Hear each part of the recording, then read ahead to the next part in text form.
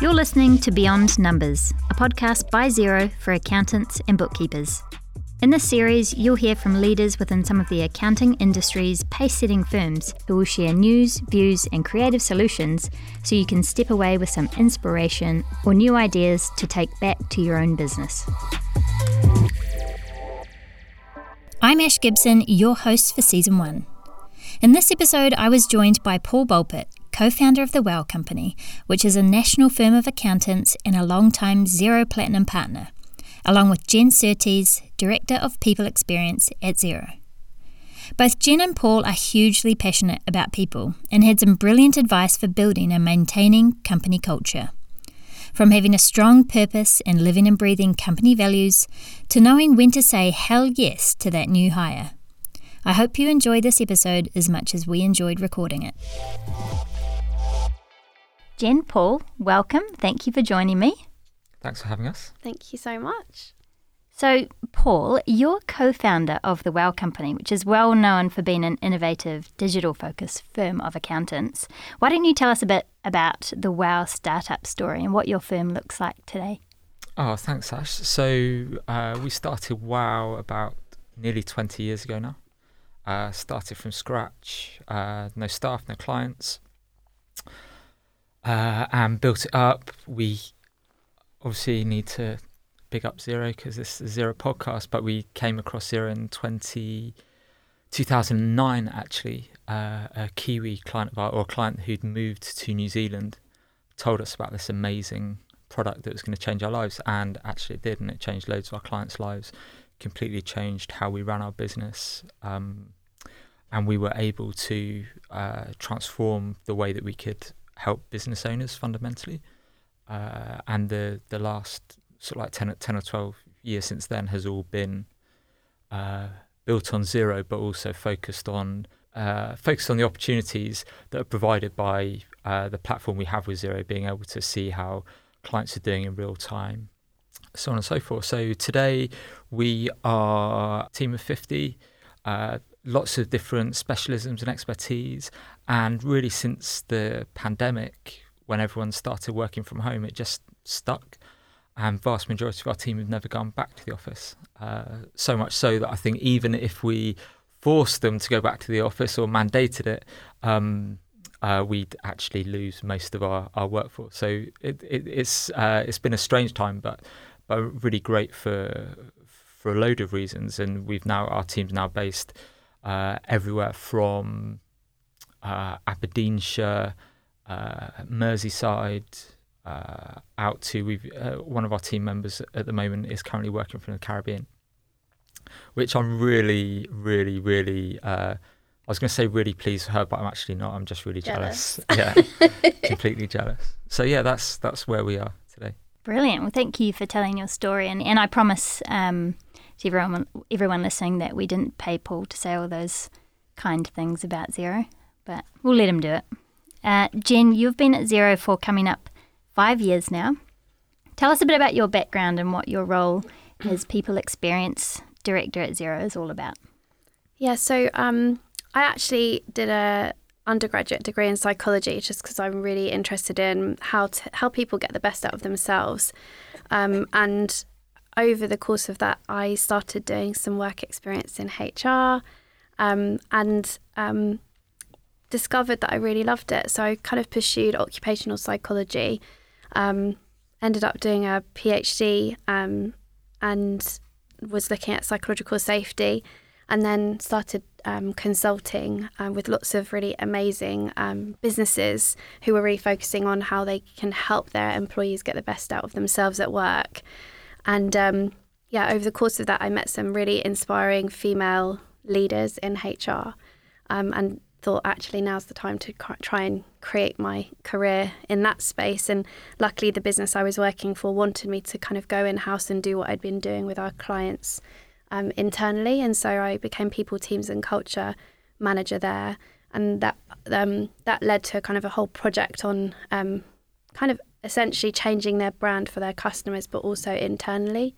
And so it was kind of a really interesting project. I'm really passionate about brand and culture being like completely intricately linked. So yeah, the course of that, just a really brilliant place to work, and then thought, right, I need to go and find a new challenge. And the most important thing to me was to find a business that really meant its values, that values weren't just a poster on the wall, they were something that everyone lived and breathed, and happily came across Xero, and I haven't really looked back since. Just feel very fortunate to have found a business that also cares about brand and culture in equal measure. Yeah, amazing. What are Xero's values, Jen? Great question, Ash. Human, beautiful, challenge, ownership, and team. Was that a test? Did I pass? Well done. What do they mean to you? I'll start with challenge first, because I think that's the one that people assume that means kind of being really difficult. And actually, I think when you see it in operation at Xero, it means standing up for something that might not be the right thing, or not being afraid of saying what you think could be improved, and sort of everything becomes much more of a spirit of constructive feedback in its truest form. So I'd say that's what challenge means to me. Ownership is, if you want something changing with challenge, then, feel free to kind of take ownership of that and like take the initiative. Don't wait for other things to happen. Beautiful, of course, it's all about our software, but it's also about just fantastic experiences. That's why we call people experience. So great experiences for our people, for our customers, for our users, our subscribers. So yeah, that's, for me, beautiful is like the epitome of inside out, outside in culture.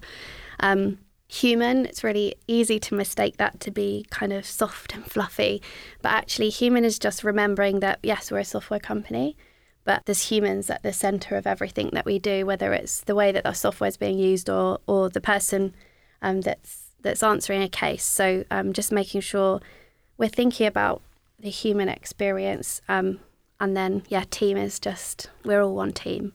I think that also speaks to we're a team with our partners as well. It's not just about us being a team internally. See some great interactions with our marketing team, but also our sales team and the partners that they're supporting. So we're one team. We're here to achieve the same purpose. So that was a brilliant answer, wasn't it? Thank you. It'd have been really embarrassing if you'd like beautiful. What's the other one? Challenge. Paul, do you have a set of values at WOW? Yes, we do. So actually, our values are similar in many ways. So leadership, which I think shares a lot of the same points as challenge. It's not just about the leaders; it's about everyone showing leadership, leading our clients, leading each other, taking personal responsibility for what you're doing. Connection is really important, and actually even more important now. More of our team are working remotely, I think, but most importantly, we can only help our clients if we have a connection with them. And if you think about people that you have connection with, you think about trust and understanding and empathy and all of these good things. Curiosity. So curiosity is, if you think about it, fundamental to how you make a difference. How you make things better. Similar to some of the Xero values, but actually asking questions, asking lots of questions, making a difference. So what we want to do is impact in everything we do. So for me personally, that's like making a difference with our clients, but it's also making a difference with our team, people that choose to come and work for WOW. I want to make a difference to their lives, but also increasingly making a difference to our broader society, whether that's our local society around where our people are, broader sort of like society, sort of like national, global, and obviously sort of like the environment in which we live. And then finally, fifth value is fun, which again might seem like cheap or silly, but actually, the kind of the psychology bit, if you're having fun, if you're actually reading a book about fun at the moment, which might say more about me that I need to read a book to learn about fun. But actually in the book, the author talks about the conditions of having like real fun. And she talks about that it's about being present. It's about having sort of like a connection or understanding. with the people that you're there, and playfulness. So fun isn't just about playfulness. It's about, connecting with the people, being present. And so fun is really, might seem throwaway, but it's really important to me and to how we operate. Yeah, awesome. Why do you think it's so important to have values actually outlined within your business? Good question. So I actually think what's more important is whether or not you live your values. So I've worked closely with Xero now over many years, and I've met loads of people that work for Xero, and I can tell whether someone's a Xero or not because they live their values. So it's so ingrained, and probably the biggest. Xero haven't paid me to say this, but I think Xero is a great example of culture, that you meet Xeros from all around the world, whether it's Australia, New Zealand, US, wherever, and there's like a common thread. There's a thing that you can say, you're a Xero, not because they look the same or from a similar background necessarily, but just hold those same values. And I think it's not just having the values. The values on their own are, like Jen said, like a poster on the wall. It's actually what's really important is being able to identify what it's like to work here. I'm going to say something controversial. So we don't have an employee handbook, and whenever I say that, I remember interviewing one of our PX business partners and saying we don't have an employee handbook, and his look was like horror and shock. But yeah, we don't have an employee handbook. We have a handful of policies, like a really small handful of policies.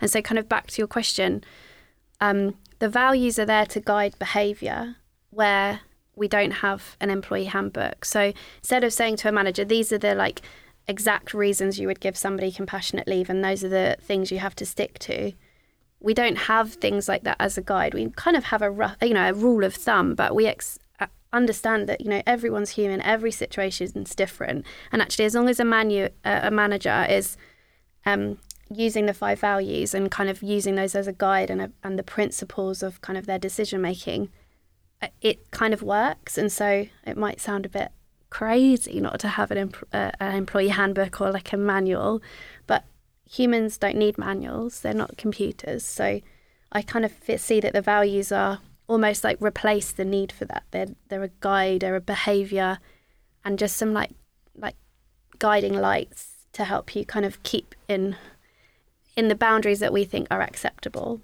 That's amazing. I hate employee handbooks. They're like horrible. I'm like going to go home and tell not for the podcast.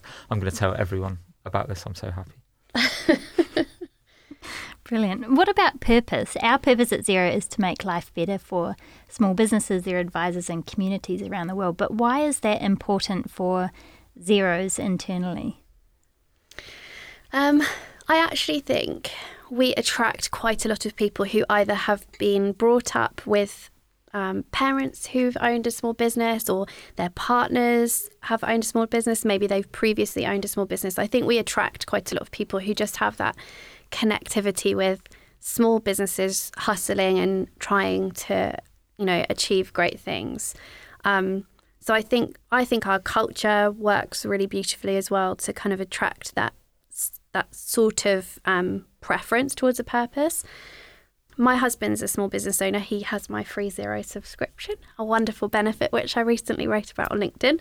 Love it. A free Xero subscription. What a lucky man. Yeah, so I don't think that he would have been as successful as he has been because he just doesn't have that inclination to want to chase down invoices. And I think that actually by putting the invoice kind of conversation on the table, sometimes you can damage your relationship with customers and clients that you're trying to work really hard to get more business from, right? So by having a system that enables you to see whether something's been opened and viewed and where it's being progressed through that finance department, it really helps him keep track on what's going on. I think he probably gets to spend way more of his time doing the things that he loves rather than having to track that cash down.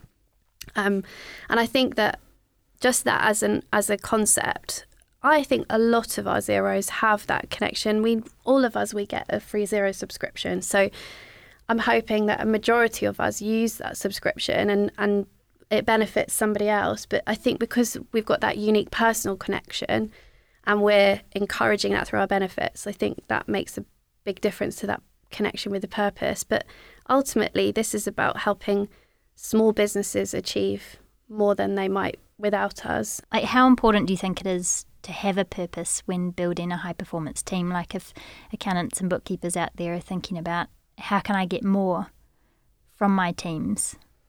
Is purpose a good place to start? So I'm really blinkered on this, because I think so. I don't think you can manufacture purpose.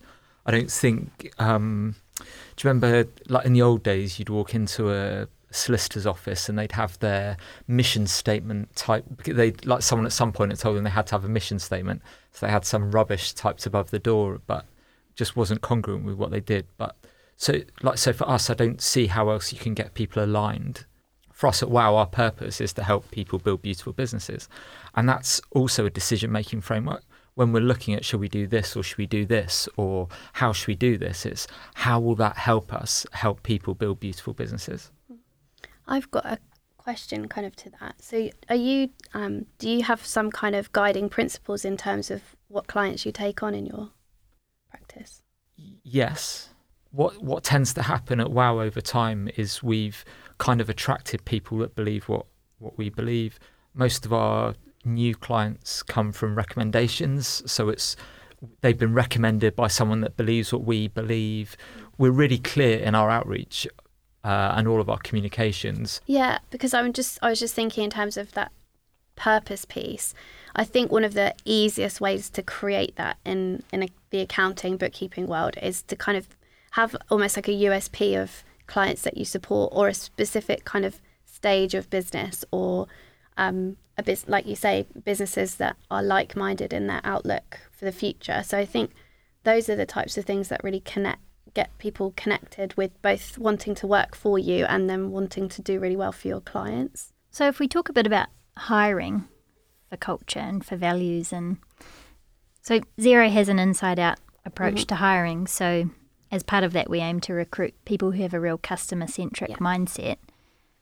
What does this mean to you, Jen, and why do you think it's so important? I mean, it's not so much even customer-centric, it's like people-centric. So if you're looking at kind of what attracts people to Xero, I think it's because it's people-centric. The process that they go through when they are recruited should be a really human experience.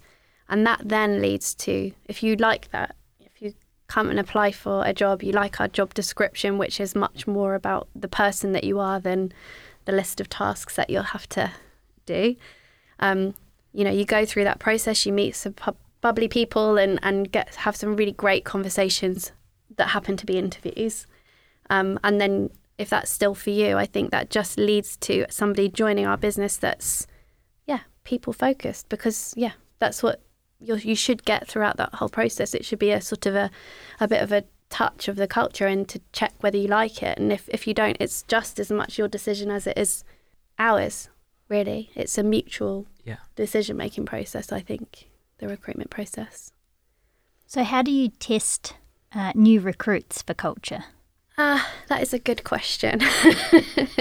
I think, well, first of all of our managers should be great culture fits. And I think being inducted into the business, getting to know the business through the sort of 6-month probation period, you get exposed to all of the Xeros. As Paul said, I'm hoping that most Xeros that you come into contact with live and breathe at least 2 or 3 of the values. And I think you get such a in-depth experience through that 6 months. I think it's obvious. It becomes obvious. And it's not about culture fit either. I think that's something that is not the right thing to do. It's not about finding someone who's an exact kind of puzzle piece fit.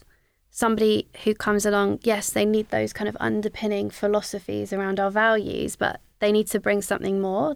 I see it as culture add.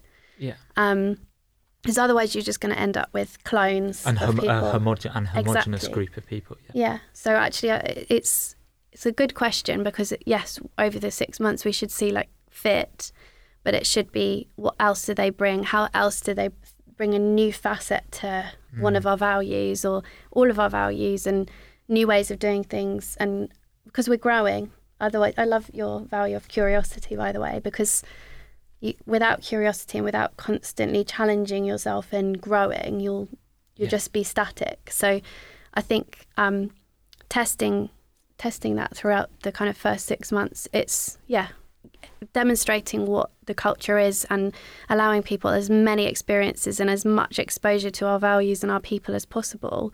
And it is a big culture shock too. I would say a lot of people find Joining it a culture Xero. shock joining Yeah. Xero.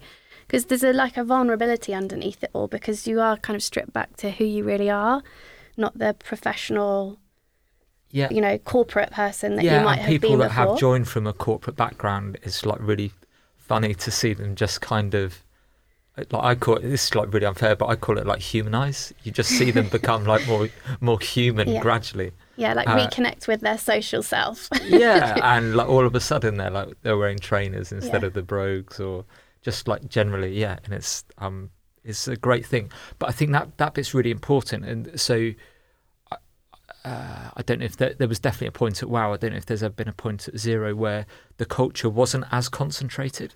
And when the culture isn't as concentrated, and what I mean by that is everyone living those values, it's a lot harder to kind of, certainly for new people coming in, because it's not as clear. I think if you were to join Xero today or anywhere in the world, and hopefully if you were to join WOW today anywhere in the world, you'd get that sort of like immersive experience. And I think that's something not to be taken for granted, but also that has clearly, certainly at Xero and at WOW, taken an awful lot of hard work to get to.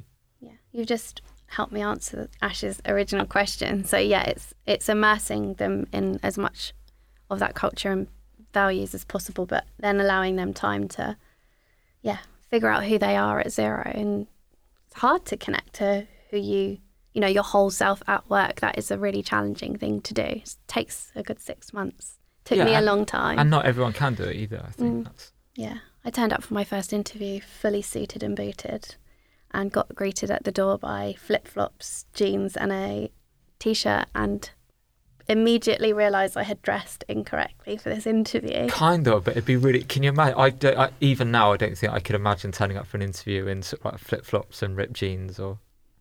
No. The next one I wore jeans. Yeah. Yeah. I think you touched on this. I felt like you were perhaps going to touch on this when you talked about culture fit, but I think there's probably a fine line between culture fit and unconscious bias. Yeah. So there can be a real danger, I guess, of leaders and hiring managers kind of going for people that look like them and sound like them. And I guess how do you combat that? How do businesses combat that and make sure they're not just, hiring more of themselves and actually having a diverse workforce who actually can come and contribute different things to the business? What you're saying is people like people who are like themselves. And I think it's really easy to interpret culture fit as lots of people that are the same. Exactly. But I think some easy things that you can do is actually there's quite a few free pieces of software. One in particular I'm thinking of that you can put your position description through, and it will highlight any biases that are in your position description. Okay. So whether you're biased towards some of the tasks might be more biased towards male candidates or female candidates or different ethnicities. So that's one thing that I would definitely recommend having a look at doing.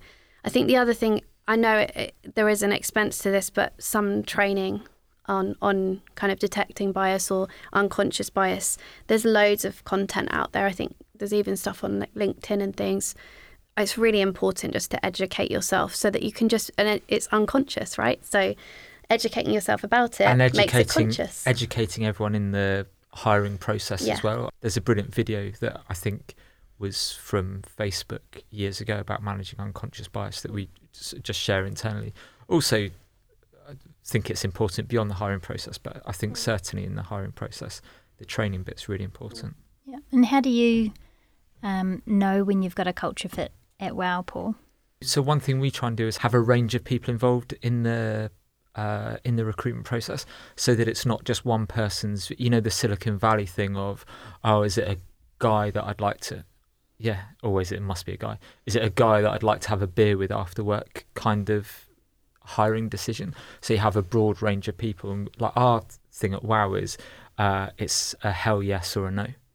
We do the debrief after the interviews. Everyone says, yeah, they're okay, they could do a job. We're like, okay, well, that's a no. Unless people sort of like, and everyone leaves that saying, oh, I'm really excited about this person joining the company. It's a no. And it's been absolutely the best thing that we did. I didn't invent it. I went to a conference somewhere, and I can't even attribute it to whoever came up with it. But ever since then, we've had this hell yes or no.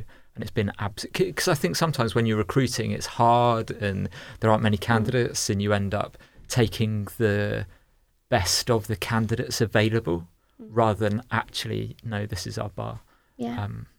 I love that. I think you have to be excited about someone, especially if they're joining a small group of people. Like one person in 50 is actually a big percentage. That motto is really useful when hiring. I'm hiring at the moment, and I've just felt like we've not had the right people, and I'm relatively new to hiring as well, and I'm kind of like, oh, should I? Maybe they'll be fine. And then I spoke with you, and you told me that, and I thought, completely right. As soon as you get the wrong person in your team, the effect that has on everybody else is terrible. Also, if you think about it, if you're not excited about someone in the interview process, you're not exactly going to be excited about them you're not going to be more excited about them when they come and join necessarily. So yeah, and then you get to know them more.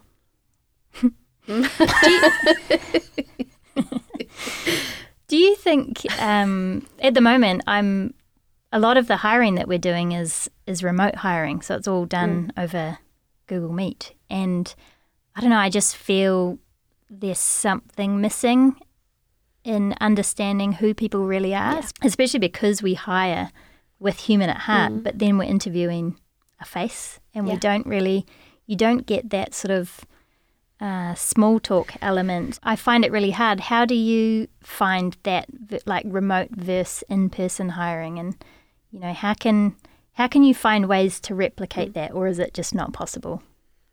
What I like about it is it's way faster, and trying to find and schedule time where people were in the offices, that used to be incredibly challenging for the team. So there's a real positive in that we can make that process much speedier for everybody.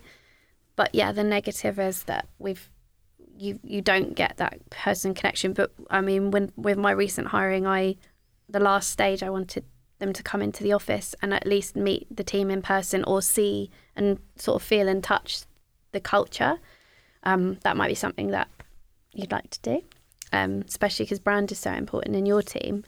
So I think it's about trying to create. I mean, if they're going to be in offices, trying to get them to at least have one connection during the hiring process is important, because, I mean, how many people have I met that joined Xero over the pandemic, and then I was like, wow, you're really tall, much taller than I was expecting. Or in my case, oh, you're really short. You're much older than your voice. I think people love hearing that as well. Yeah. They love hearing how tall they are, I've heard. I wouldn't know, Ash. Yeah.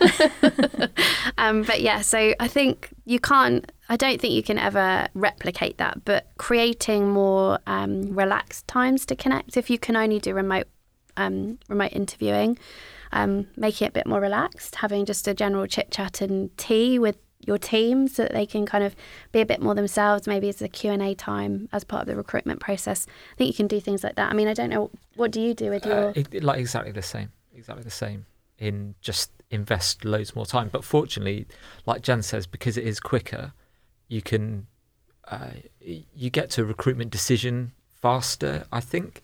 But you can schedule like another 15 minutes with someone, or 15 minutes here, and just I think Jen made a really good point. Which made many good points. One good point before was about it being a two-way decision. We really want someone joining WOW to be very comfortable, and we want them to be excited about joining WOW as well. So part of that interview process is like, you know, if they're not excited about joining WOW, then it's probably not going to work either. I think kind of referring back to the bit on unconscious bias, I think actually the remote interviewing there's some benefits to it, because you're not judging someone on what they wear or how they walk, or like, which is all sort of like unconscious bias thing. We all do it. Someone walks in to the office and you made so many decisions, or the handshake, or... I think the other thing about the remote options for interviewing, there's been times where I've applied for roles and I felt really frustrated by having to pay to get into London and parking and train, and then I didn't, maybe I didn't get the role, or had to do it 3 times before we got to the end of the recruitment process. And I think that's one of the benefits. People don't mind having more stages in the recruitment process if it's remote, because it's kind of doesn't feel as like expensive in inverted commas. It's not taking them an entire half day. They have to take wellbeing leave or time off work or tell their boss that they're doing something different. Yeah. There's a whole load of other costs that don't come into play. So I think in some ways people don't mind more stages, but if it's a quicker decision and it's sort of more free. Yeah. So hiring is a real struggle across the accounting industry at the moment. We're hearing that a lot from firms. It must be awful when you think you've found the right person and then they turn out to be not the right person. What do you do when you realise that? After all that, like after going through all of this process, what do you do? Like, how do you approach that situation? And does it happen to you very often? Really, really good question. So I think you can improve your chances by, or how we've tried to improve our chances, look at the interview process, the types of people we're hiring, like what lessons can we learn. I think that's definitely a thing. I think there's a massive risk when you hire someone, or if you're the person that's made the hiring decision, that by admitting that it's not working is admitting failure. So you plough on and try harder to make it work. I think within the first 3 months, you should have a really good idea whether this is the right thing for the organisation, or the right thing for the employee, right? It's not in anyone's best interest to prolong that any longer than you should. One thing that we talk about WOW is nice versus kind. The nice thing is, maybe we'll extend their probation, or maybe we'll just pass their probation, and we can help them. Actually, the kind thing to do is, do you know what, this really isn't working. It's going to impact our organisation, our clients, so on and so forth. But also, it's not the right thing for them, because sooner or later this isn't going to work out. There will be friction. So I'd like to say that I've got it right every time. I've absolutely not. I've got it wrong more times than not. But what we do is have a heavily structured first 2 weeks that someone's on board, spend a lot of one-to-one time with different people in the business. If there's serious alarm bells, they go off in that 2-week period. Beyond that, we have a 1 month check-in, and we send out a questionnaire to the whole organisation, basically to get their views on not views, but their experience of working with that person. Do we think that they're going to be a superstar WOWie? Are they a superstar WOWie now? Do we think they'll be there in the future? What areas can they work on? So on and so forth. So we do that at the 1 month and 3 month points as well. So there's a load of checkpoints, and hopefully at some point an alarm bell goes off, number one, and hopefully number two, those alarm bells are listened to, because it's really easy to, as I was saying before, if you're the person that's made the recruitment decision, to want to kind of reinforce the fact that you've made a good decision by giving this person another chance. I want to be a superstar WOWie. I was about to say, I didn't know that you had the word WOWie as a title for your people, and I think it's so cute, and I feel like there needs to be an animated TV show with little WOWie characters illustrated that sort of pop around helping small businesses in really cute ways. I don't know if that was the look that I was going for, but I'll take it. That's what's going on in my head right now, Paul. I can't stop that from happening. Sorry. Thank you. What is the danger of not doing something about an employee who's not the right culture fit? Like Paul said, it's about kind of the impact on that individual, and it's about the impact on the team, the culture, and I guess performance down the line. So from the individual's perspective, they're constantly being told, you're not doing what you need to do, or you're not hitting the mark, then at some point that's going to have a really negative impact on them, their confidence, and actually potentially a long-running impact for them for a big period of their life. So from a kind of human perspective, it's always better to be honest and clear with someone rather than kind of just allowing someone to continue to do things. I mean, if I had a horrible, embarrassing thing that I kept doing in the middle of a presentation, I would hope somebody would tell me, and then I can stop doing it. We all feel like that. We'd rather know, right, than just be allowed to continue. So first of all, I think not giving someone feedback is the worst thing you can do, but also constantly checking them and bringing them back in line, actually stifling them from being themselves. And then, then you get behaviours where people maybe are doing things under the radar, saying one thing to one person but another thing to the manager because they've not got that great psychological safety and trust. And then you get kind of toxic and like negative behaviours, and so it can have a really big impact if you don't tackle it. And actually, if your culture means something to you and your values mean something to you, why wouldn't you? It's kind of a do something. So let's talk about retaining good people. Businesses around the world have been dealing with what some are calling the Great Resignation at the moment. A record number of people have been leaving their jobs since the beginning of the pandemic. And actually 1 in 5 workers globally are planning to quit in 2022, according to a PwC survey at least. The key reasons cited are around pay, job fulfillment, being able to be yourself at work, and having your team care about your well-being.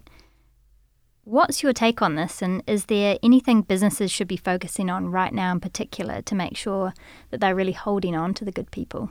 I think it comes down to the people experience. To take a step back, I think when we set up WOW, I didn't really appreciate how important the people side of things was. I obviously knew that we needed to hire people and build a team. But what I came to realise, or came to understand, what I learnt was that actually we can only deliver a great client experience if we have a great people experience. And then actually all of the focus is on the people experience, but also then the experience is what it's like to work in your organisation. And I think at the top of that is the purpose, and being like us as leaders, being consistent on that purpose, bringing everyone together on that journey in order to achieve the purpose. Like, life's changed for pretty much everyone in the world over the last couple of years due to COVID in one way or the other, and we've all had a reassessment of what we want out of, possibly what we want out of life, what we want out of our careers, what we want out of jobs. So it's inevitable that reassessment or realignment has then led to people moving jobs. But I think that doesn't change the basics behind retention. It's not about gimmicks or throwing people more money. Definitely make sure that people are paid fairly or more than fairly. But actually, a lot of the basics are, like Jen's saying, like an environment where you can bring your whole self to work. A good manager. I don't have the reference to hand, but one of the number one reasons that people leave a job is a bad manager. So give people a bad manager. You can put coconut water in the fridge all you like, but if you've got a horrible manager, it's never going to work. Yeah, I definitely agree. Those are all really important. I think good point on the kind of pay piece, because I think a lot of businesses are rushing to kind of pay more money to people, or they're throwing lots of money at job adverts and kind of attracting people and tempting them with, huge increases on what they would normally get on a kind of market comparison. Market comparison important, but money isn't going to fix everything. And I think people want to feel that what they give to an organisation, they get back. Quiet quitting is a very interesting trend that I am I'm really enjoying reading about. And I think what that really comes down to is people are sort of fed up of having to give their entire life in order to get what they need back from a job.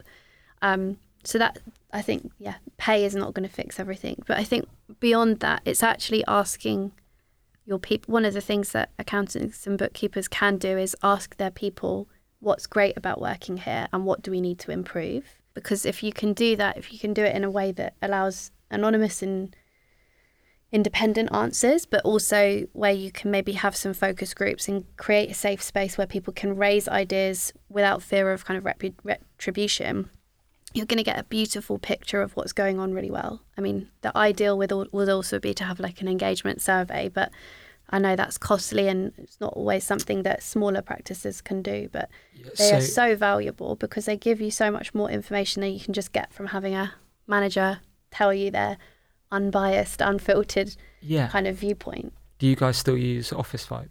Yeah. Yeah, so I stole Xero's idea of using Office Vibe and rolled it into WoW. I think there's a free version. We use a paid version, but it's just in terms of like an employee engagement. It's been absolutely invaluable to us. It's been the best thing we can do. People can answer, or most of the scoring is anonymous. People can then leave comments anonymously or openly. But it's been absolute. Effectively, I'm just a small business owner, right? So to give me those tools and that framework within an Office Vibe has been absolutely invaluable and help us in terms of our people experience at WoW, focus our energies on the stuff that matters and is going to make a difference. Also to you get sort of like early warning signs where things aren't quite right, and you can detect certain teams maybe where morale's low and you need to direct your attention. Yeah, I mean, that's exactly how we use it. Big business, small business, we look at where we've got high scores and lower scores, and we start to use that to justify whether we need to where we need to focus, say, well-being and budget. Instead of kind of just assuming and using intuition, I think there's some real merit in kind of having data to drive that. There must be a certain level of inevitability that people won't stick around in one company forever. How do you know whether to fight for someone or to let them go? I have probably a controversial view on this one. I think if someone gets to the point of resigning, you should just let them go, because within 12 months, my prediction is they'll probably go again.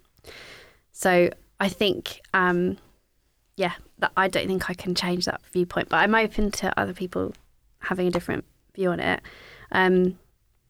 But if it's somebody who's saying, I really need my next step for development and I need to know when it's coming, might not be a case of kind of, right, let's throw money and a new opportunity at them, but at least giving them very clear guidelines of like when they can expect an answer.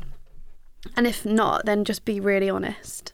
I don't think it's about kind of retaining someone. It's just about helping them understand their pathway and their journey. And if they're saying, I'm going to have to leave if I don't have X, Y, and Z by X date, and you can't do it, then you maybe just being honest will... The kind thing is to let them go. Yeah. Or just be honest and allow them to make good decisions based on the facts that they have. Whereas I think sometimes people can be left in limbo for a really long time, and that does create some quite negative and toxic behaviours. So I think just getting to the nub of what it is that they need to hear, what they need to see from you, and then being honest about whether you can or can't do it. So this is really boring content, but I completely agree. I think if someone, you want, kind of going back to the recruitment thing, you want people who are excited to work for you. If someone's got to the point that they've typed up a resignation letter, they've probably been for a bunch of interviews, they've been job searching, like it's too late. Yeah, I think, and it goes back to what we were saying earlier about just creating that space where people can have really good, open, honest conversations with their manager. So those one-to-ones where you're building like great social capital between each other, being able to say, hey, I'm really unhappy. Like, these are the things I need to see changing before I can commit to staying for another 12, 18 months, I think is really important. And actually, I'm not saying I'm perfect, by the way, but my team will tell me where they're at in their stages of kind of career development, and we have a really great open relationship where they would tell me if they were looking for another role. I know they would, and I think that's a really great position to be in, because I can, first of all, it's predictable, but also you can see what you can do, and hopefully you're working together and able to kind of just be really open and honest about, like, I know you asked for this training, but we don't have the budget for it right now. So if that's a deal breaker for you, then I just want you to be really honest, be fully aware of all the facts, so you can make a decision one way or another. But I mean, ultimately, someone should leave your business better than when they joined. They shouldn't leave feeling depleted and that they have given more than they've got back. And so I think actually if that's what someone's feeling and that's led them to resign and go and look for other roles, then I think you can rest assured that you're not going to recover that. The PwC study that I talked about before cited the importance of your team and your employee caring about individuals' well-being at work. The last few years in particular, with the pandemic, and there's a lot that's been going on in the world, that's been really tough on a lot of people. How much of a part do businesses have to play in their employees' mental health and well-being? I think a huge one. I think the pandemic has put everybody almost on a level pegging, because everybody had something that was difficult, something that was challenging. And I think that's what's created this environment where everybody is much more aware and conscious of looking after your own well-being. So I think that employers, have had to really reassess what they offer in terms of looking after health and well-being of their employees, and particularly in the mental health space, because when the pandemic was happening, there wasn't really as much support and social interaction, and I think a lot of people started struggling in a different way with mental health than they maybe had previously. So I think it's the responsibility of an organisation to at least allow the space for someone to look after themselves and their well-being, because ultimately, from a kind of performance perspective, if you allow someone that space, they're going to come back to you and be even more committed to you as a business, but they're also going to be able to show up in a much better, more positive way. But beyond that, it's just the right thing to do. And I think there's been a huge change and shift since the pandemic, or during the pandemic and since, where people want to work for businesses that do the right thing, not just for their employees, but for society and the wider community that they're operating in. Yeah, I think so. Our thing at WOW is all about creating creating the environment. Everything that Jen said about the last couple of years, I guess, is also really helped us to focus that. So right at the start of the pandemic, I saw an email that a Canadian university had sent out to all of its staff, and it said the number one thing was, right, okay, whatever's happening, we're all in the same boat one way or another. It's family first. And I just took that and obviously attributed it correctly, but shared it with everyone at WOW, and I'm like, right, whatever we do. And it's just something that's stuck, and it's so, I guess as one of the founders, saying that was really important, because it's then a signal to everyone else to say family first, and other managers within our business, you'll hear people say, well, it's family first. And it's about creating that environment. Going back to I think sometimes there's a tendency towards gimmicks when it comes to well-being. People offer massages or fresh fruit, coconut water. I was trying not to do the coconut water again, but indeed coconut water. But they don't have an environment where people can be themselves, bring their whole self to work. They don't have an environment that is actually family first. So I think it's a responsibility for all of us as employers to create a safe space, to create an environment where people can do their best work. It wouldn't be an episode of Beyond Numbers if we didn't do our word association game. Oh, good. I was hoping it wasn't going to be to do with numbers, because that's not my strong point. You're lucky then. So we go from talking about mental health and well-being to seeing what kind of nonsense you come up with when I say a series of words or phrases. Might not be nonsense, let's be honest. So tell me the first thing that comes to mind when I say these words. Jen, people. Friendly. Paul, growth. Regenerative. What a delightful word. Yeah. Why do you say that? So lots of growth comes at the cost of other things. And actually, like, personally, I believe, like, deeply in, like, regenerative growth. Not just that growth's sustainable, that actually we're, like, giving back. So by growing, we're actually giving back if we have regenerative business models. There's a brilliant book called The Donut Economy. It's not about selling donuts. Donuts in themselves aren't regenerative, but the book's called Donut Economy. And it's all about this idea of how can we make growth not at the cost of the planet, not at the cost of our people, not at the cost of society, but actually regenerative. I love that. Jen, millennials. Misunderstood. Why? I just think that people say millennials and they always do like an eye roll. And actually, there's so much we can learn from the millennial generation, because actually there's an opportunity to learn more from that generation and future generations. Totally, I agree. I'm a millennial and I think we're pretty great. But a millennial would say that, wouldn't they? Well, yeah. But also, how can you tar a whole generation with, like, the same attributes? Yeah, exactly. Paul, Sorry? Gen Z.